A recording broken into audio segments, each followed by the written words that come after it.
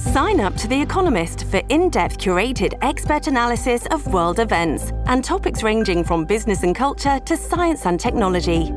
You'll get the weekly digital edition, online-only articles, curated newsletters on politics, the markets, science, culture and China, and full access to The Economist Podcast Plus.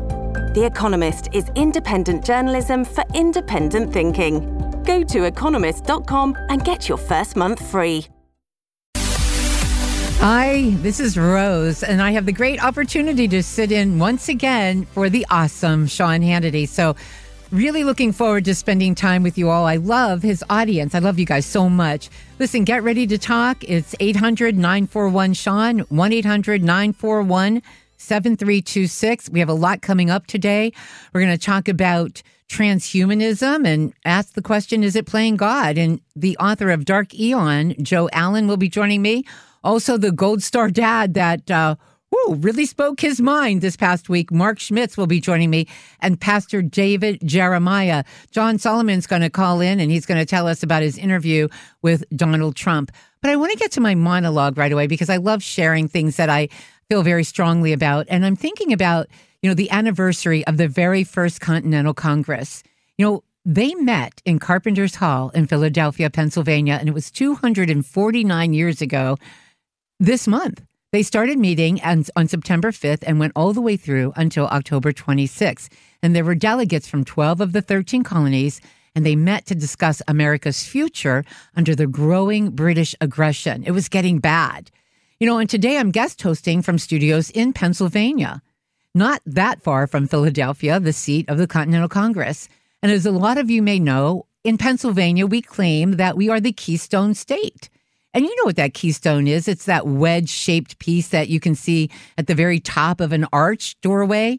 It locks all the other pieces in place. And because of this, all associated stones depend on that keystone for support. I don't think we're doing a very good job of support right now for this nation, but Pennsylvania was the central location along the arch of the 13 original states. And that's why it's been associated as the Keystone State. And it was the birthplace of America. But around the time leading up to that first Continental Congress, aggression was really ramping up against the colonists.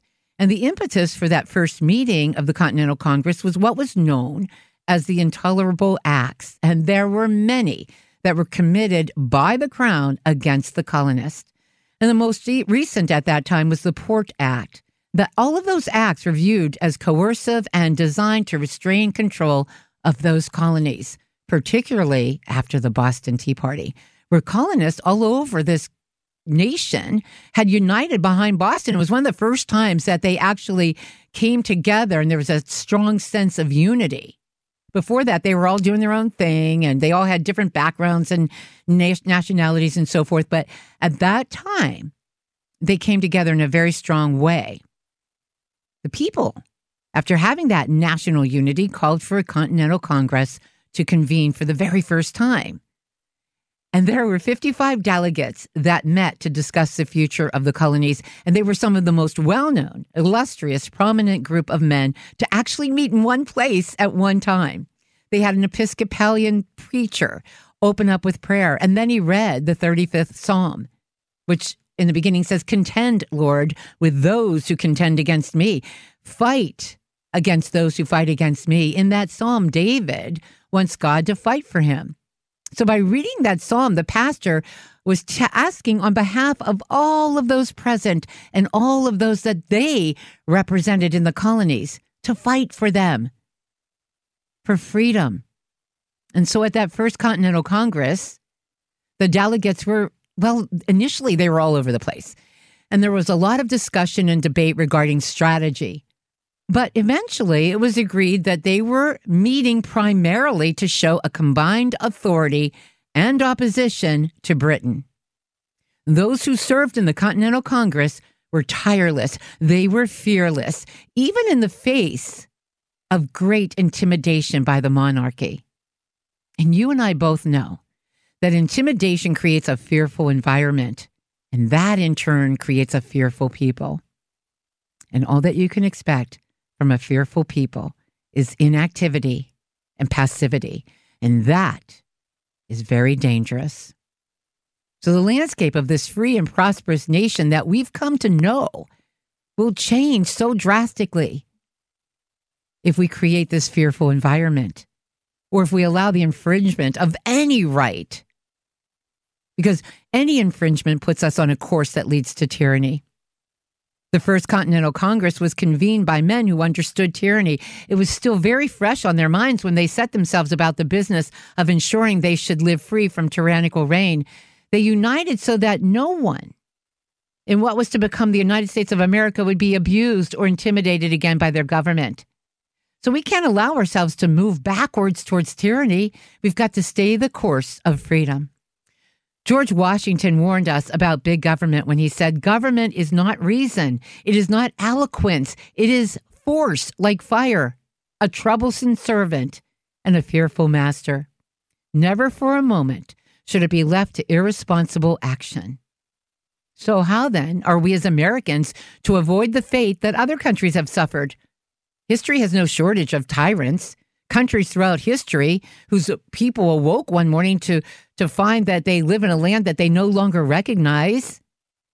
But those tyrants are only as successful in as much as they could depend on a worn down, oppressed, abused, and intimidated citizenry.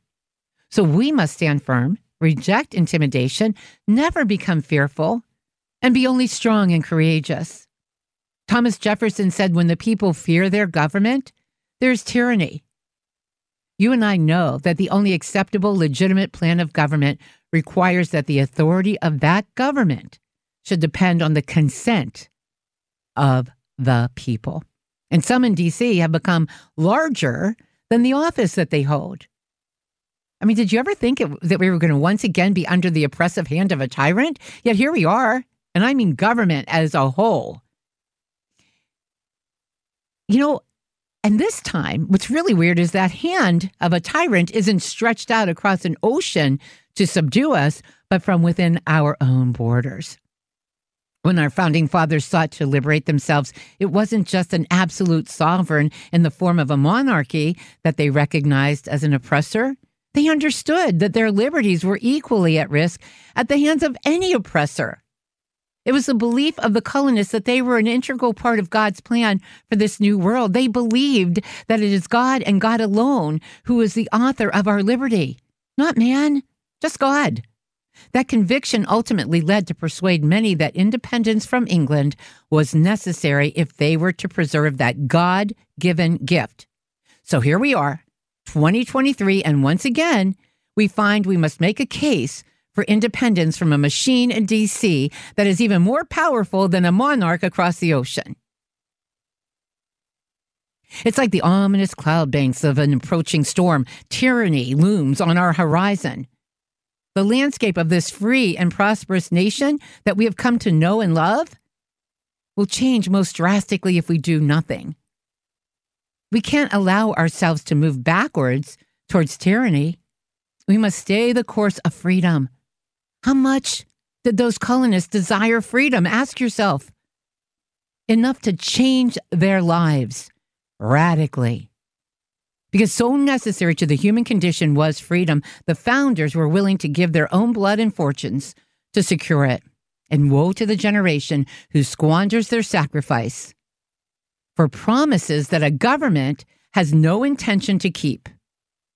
It's as though we have abandoned the idea that it is our responsibility to lead. It is ours. Do we fully understand that by refusing to take on that yoke of responsibility, we ourselves are then responsible for the decline that we're experiencing?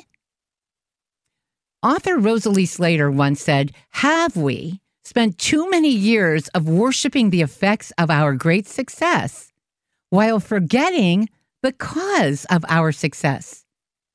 Well said. And perhaps we have allowed ourselves to become too comfortable in the pleasures that living in a free and prosperous nation afforded us. No doubt. And by doing so, we've forgotten what it was that led us here in the first place. Do we not, each one of us, bear some responsibility? And if we do, isn't it then up to each of us to preserve the effects of our great success? We've been given freedom, people. It's a blessing. to choose our representation even. This is an awesome responsibility. Noah Webster said about this, when you become entitled to exercise the right of voting for public officers, let it be impressed on your mind that God commands you to choose for rulers just men who will rule in the fear of God. The preservation of a republic government depends on the faithful discharge of this duty. If, he said, the citizens neglect their duty and place unprincipled men in office, the government will soon be corrupted. Laws will be made not for the public good so much as for selfish or local purposes. Corrupt or incompetent men will be appointed to execute the law. The public revenues will be squandered on unworthy men, and the rights of the citizens will be violated or disregarded. Oh my gosh. Well. Laws will be made not for the public good, and as a result, the rights of the citizens will be violated or disregarded. Boy, oh boy, Noah, were you ever right on? What a warning. And that is precisely where we have found ourselves. We've not heeded his warning concerning our obligation to choose rulers that are just men. As a result, we found ourselves being led by cowards, by men who do not have our best interest at heart. We need men and women who not only know what is right, but aren't afraid to point out what is wrong, even in the midst of criticism. The only leaders that we must accept are those who, once they have established the difference between right and wrong, which seems to be a really difficult procedure right now, stand their ground without wavering, without compromise. Once we've lost our freedoms, it will be very difficult, if not impossible, to regain them. Our republic must be preserved, and to do that, we require real leaders. So maybe it's time to consider your role and involvement in politics, even at a local level. You know, it is a privilege to serve, and if you think that you couldn't possibly, remember that God has equipped us to be capable servants, whether it's running for public office ourselves or electing the right man or woman to serve in office. It is our duty to be sure that we are represented by people of character. We must seek out leaders that demonstrate the same virtues and commitments that those who established this country demonstrated. And to do less, in my opinion, is the greatest insult to those great men that met over 249 years ago. Let us accept nothing less in the future than a demand for moral authority and good character from those who will lead us. This is Rose. I'll be back with lots more here on Hannity coming up.